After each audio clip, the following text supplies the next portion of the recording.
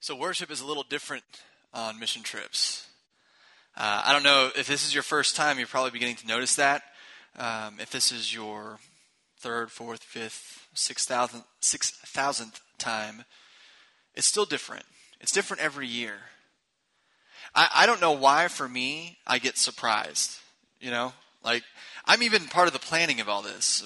I sit down with people, very smart people that know a lot about what they're doing, and I sit down and I talk with them about the elements we want to have in worship, and I still, when I sit here and I sing, and I hear the band, and I hear y'all singing, it blows me away every time. And I've experienced this year after year after year, and yet it's still, every year is new for me. So, like I've said, worship here is different. It's different because for those of you that are in middle school, those of you in high school, your respective trips, worship comes at the end of a long day. It comes at the end of work. It comes at the end of frustration. It comes when you're so tired. It comes with fatigue. And I truly believe this. Part of the reason why worship is so powerful during Mission Week is because we come so tired. We come so physically drained that it exposes our soul to God's presence. That there's nothing left in us to fight Him. And so we come and we're overwhelmed with His presence in this place. That's what I love about worship on mission trips. It's unlike any other place, and it can't be duplicated. So I'm excited. This is only night one. I'm excited to worship with you. We are going to be in a series these 5 days, based on this parable that you'll find in the Gospels, Matthew, Mark, and Luke. You won't find it in John for whatever reason. John decided not to write this one down. But you'll find it there. And so you can read these at any time. You have a Bible on your phone. You may have brought a Bible, which is cool. I think we put it in your booklet, so you can read it there too. You heard it up here, which you will hear every single night. But I thought it was important. This is one of my favorite parables. I think it's one of the most important parables. We're going to go over this together. And I know we just heard it, but I just want to read it one more time. And I promise I won't do this to you every time where you'll hear it and then we'll read it again. I just want to read it again one more time. And so if you have a Bible on your phone, you want to look at it, that's fine. If not, just listen very carefully. This is in Matthew chapter 13. That same day, Jesus went out of the house and sat by the lake. Such large crowds gathered around him that he got into a boat and sat in it, while all the people stood on the shore. Then he told them many things in parables.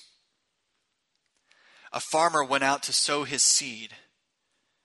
As he was scattering the seed, some fell along the path, and the birds came and ate it up. Some fell on rocky places where it did not have much soil. It sprang up quickly because the soil was shallow. But when the sun came up, the plants were scorched, and they withered because they had no root.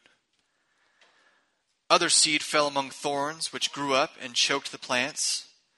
Still other seed fell on good soil, where it produced a crop, 100, 60, or 30 times what was sown.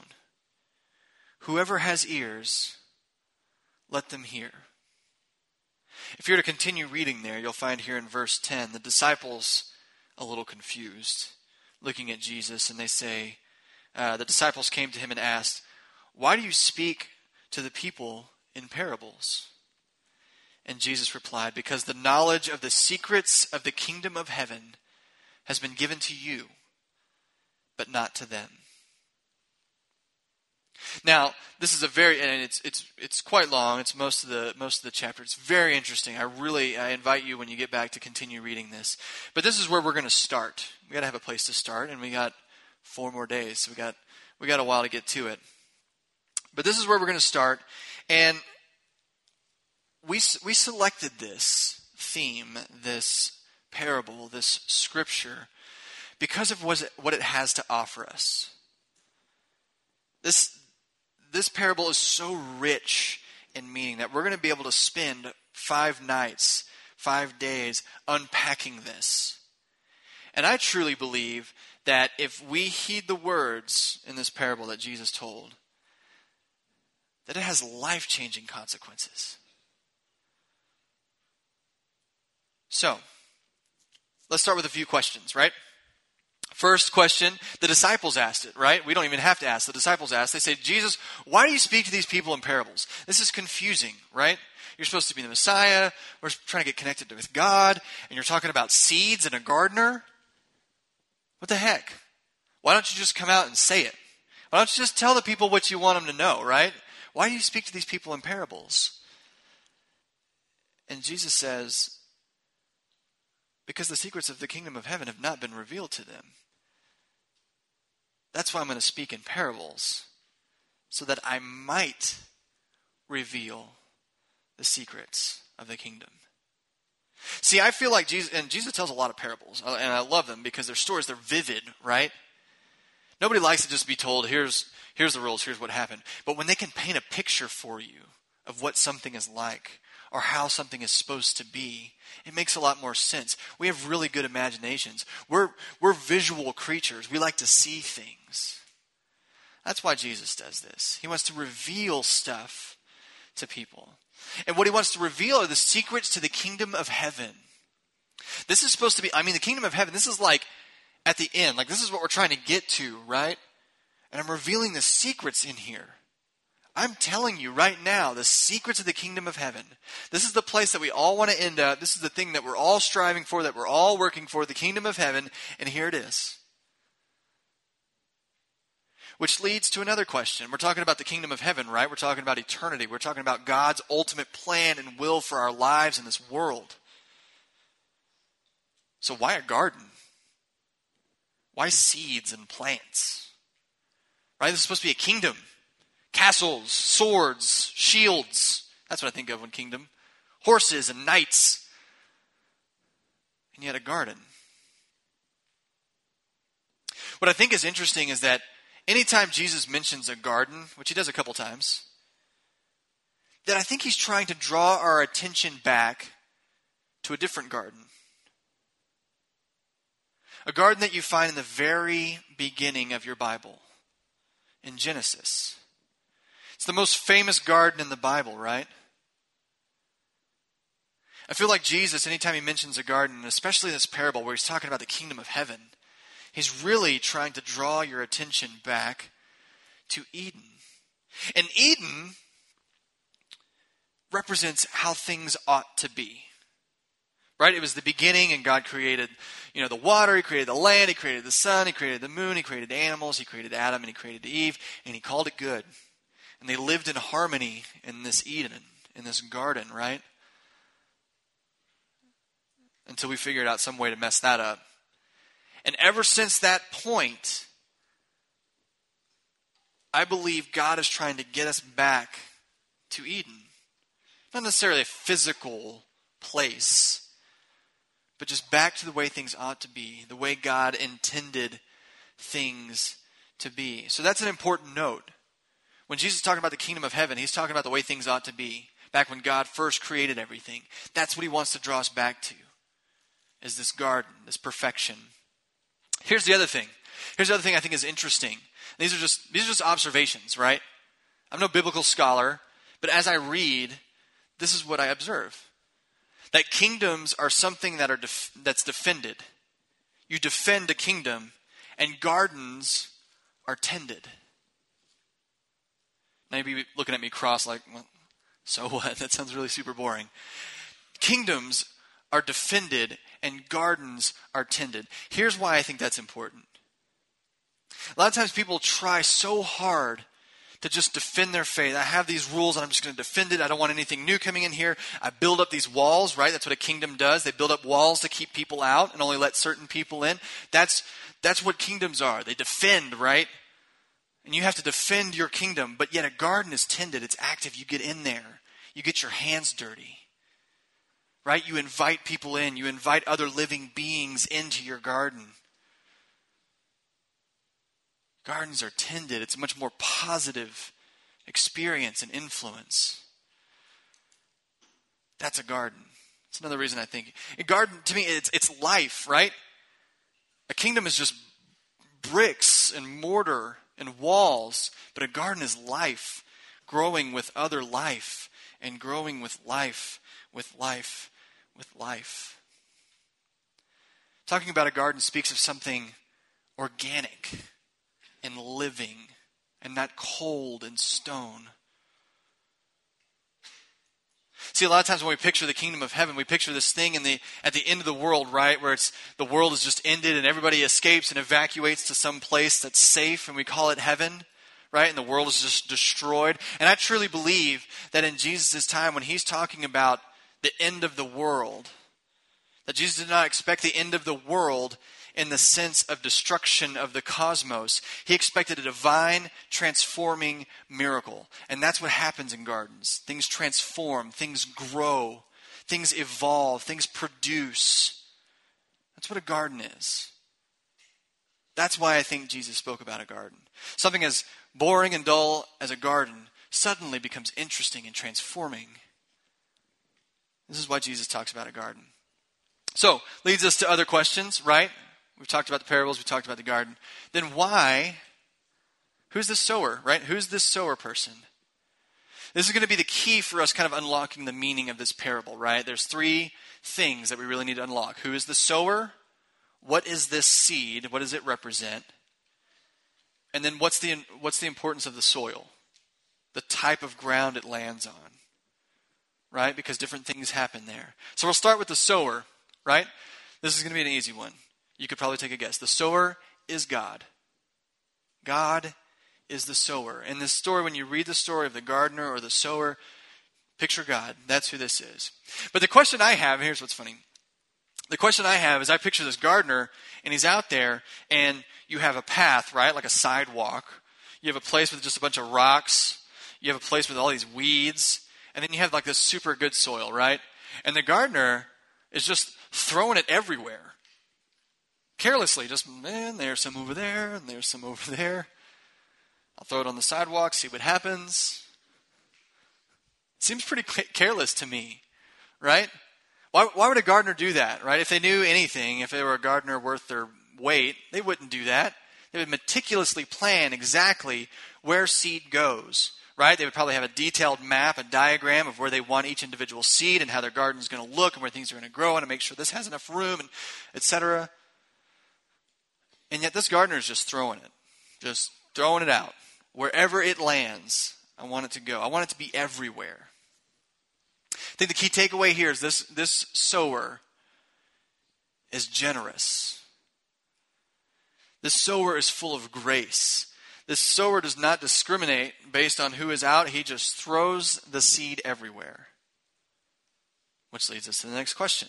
What's the seed? The seed, and you can interpret this two ways, and we're going to do it both ways.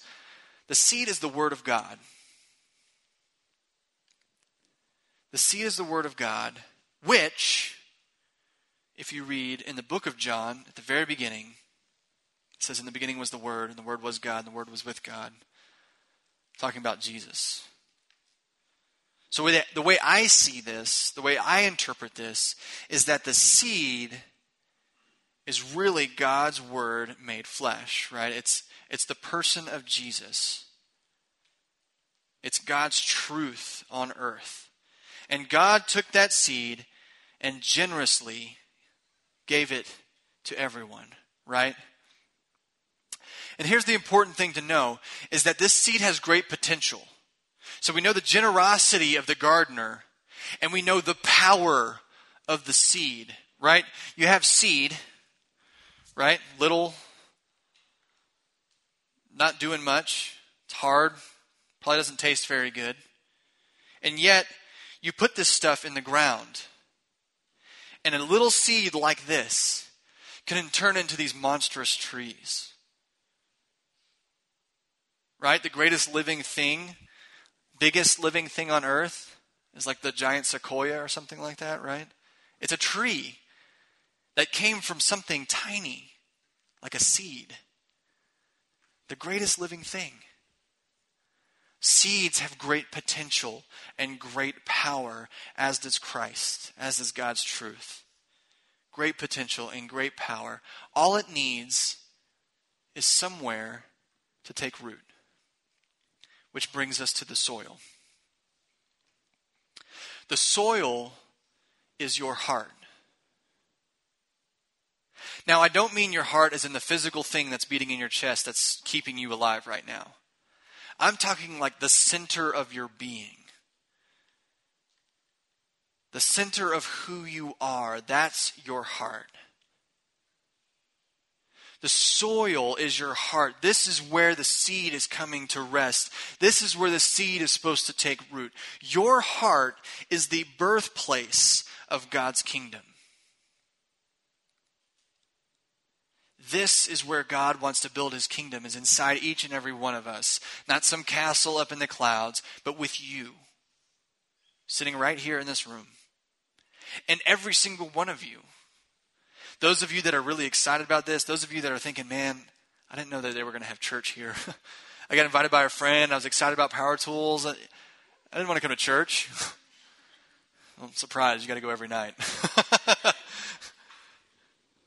I promise to try to make it interesting every night. But that, even them, everybody in this room can be a part of the growing of God's kingdom. Your heart is the birthplace of that. Now, this is different than just monitoring behavior, right? There's two different ways to look at this. Your heart, it can either be, I monitor my behavior, right? I come to church and I try to do my best and I do good things. Or it's a complete transformation and renovation of the center of your being.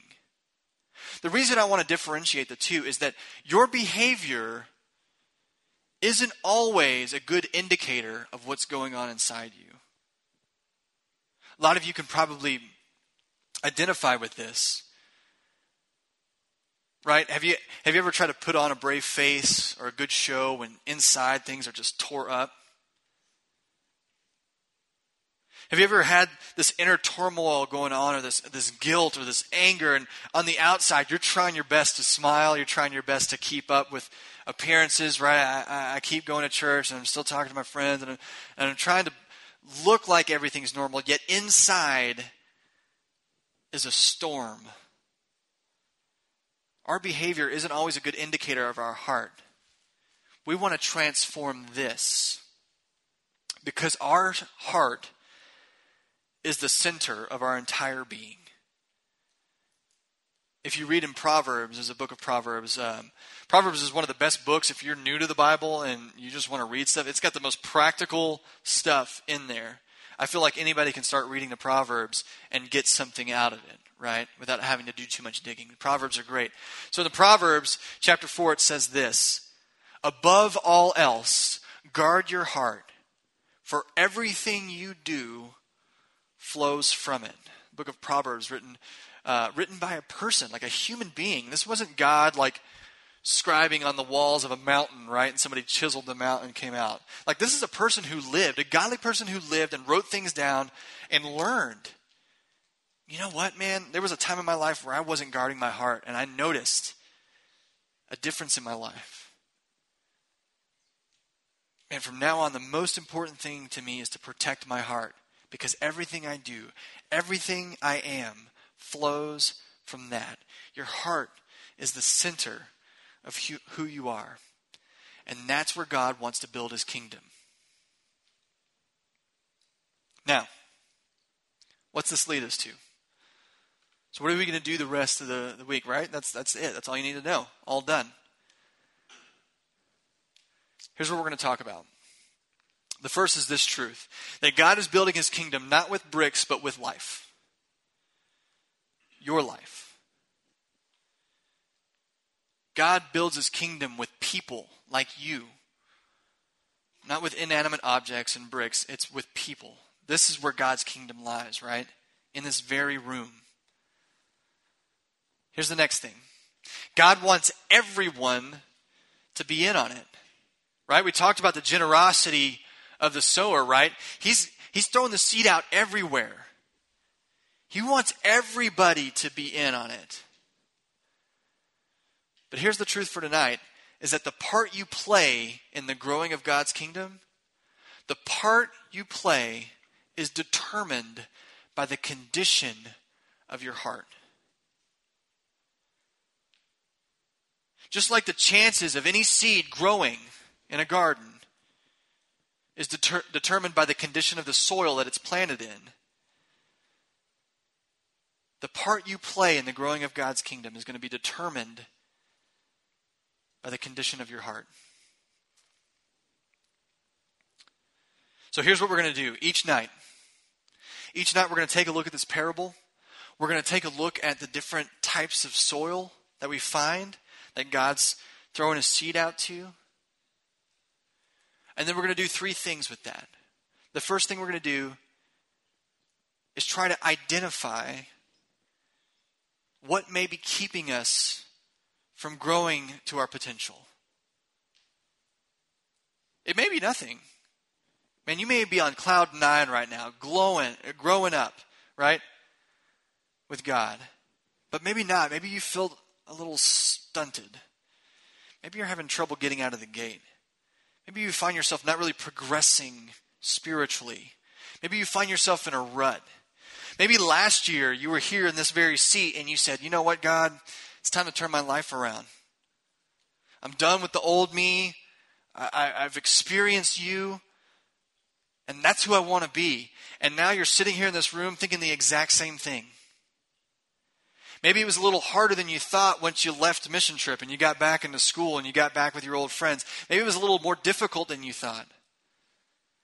And you find yourself backtracking again. What we're going to do is identify the type of soil we have and what may be keeping us from growing. The next thing we're going to do is we're going to get some instruction on the proper preparation, right, of our soil. Get some instruction on how to properly prepare our hearts to receive Christ, to receive truth, and to begin to grow. We're going to identify who we are. We're going to get some instruction on how to prepare ourselves.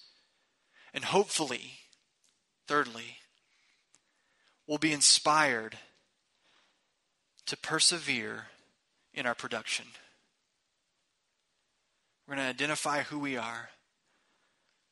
We're going to get instruction on how to prepare. And we're going to be inspired to produce. Because the fruit, as we'll find out on Thursday night, the fruit is what's important. The fruit is what's important. So we want to be inspired to persevere in our production. I'm going to pray for us. I'm going to close us out tonight. After I'm done with my prayer, there's going to be a song for us to sing. But there's also going to be a time of reflection. So each night I want you to bring your booklet. There's pens in these seats, I think. And I'm going to give you a couple minutes. Each night, and you'll get to write down how God is speaking to you tonight. So if you took notes, what's your main takeaway? What's the one thing that God spoke to you tonight that you're going to take with you to bed? That you're going to pray about tonight when you get back to bed? All right, so I'm going to pray for us, and then we're going to give you a couple minutes to reflect. Let's pray. Gracious God, we thank you so much for tonight. We thank you for the gathering of these students and adults, God, who are literally giving their lives up this week to pour out your love on others. God, we will serve in so many ways. None of them will be the same, God, yet they are all for you. God, help us to remember that mission trip and service, God, is about people, not about projects. Though we are here to do a job, what's most important are the relationships that we build with our neighbors. God, in the way that we can lead those neighbors to be in relationship with you. God, tonight, we're excited about the many ways you're going to speak to us, about the way your presence is going to be made known to us, about the truth we're going to learn, God, and the ways that we're going to grow. We pray that we remain open. God, that we begin doing the hard work of preparing our soil, God, of clearing out the garbage and getting ready to receive your truth. In your precious and holy name we pray. Amen.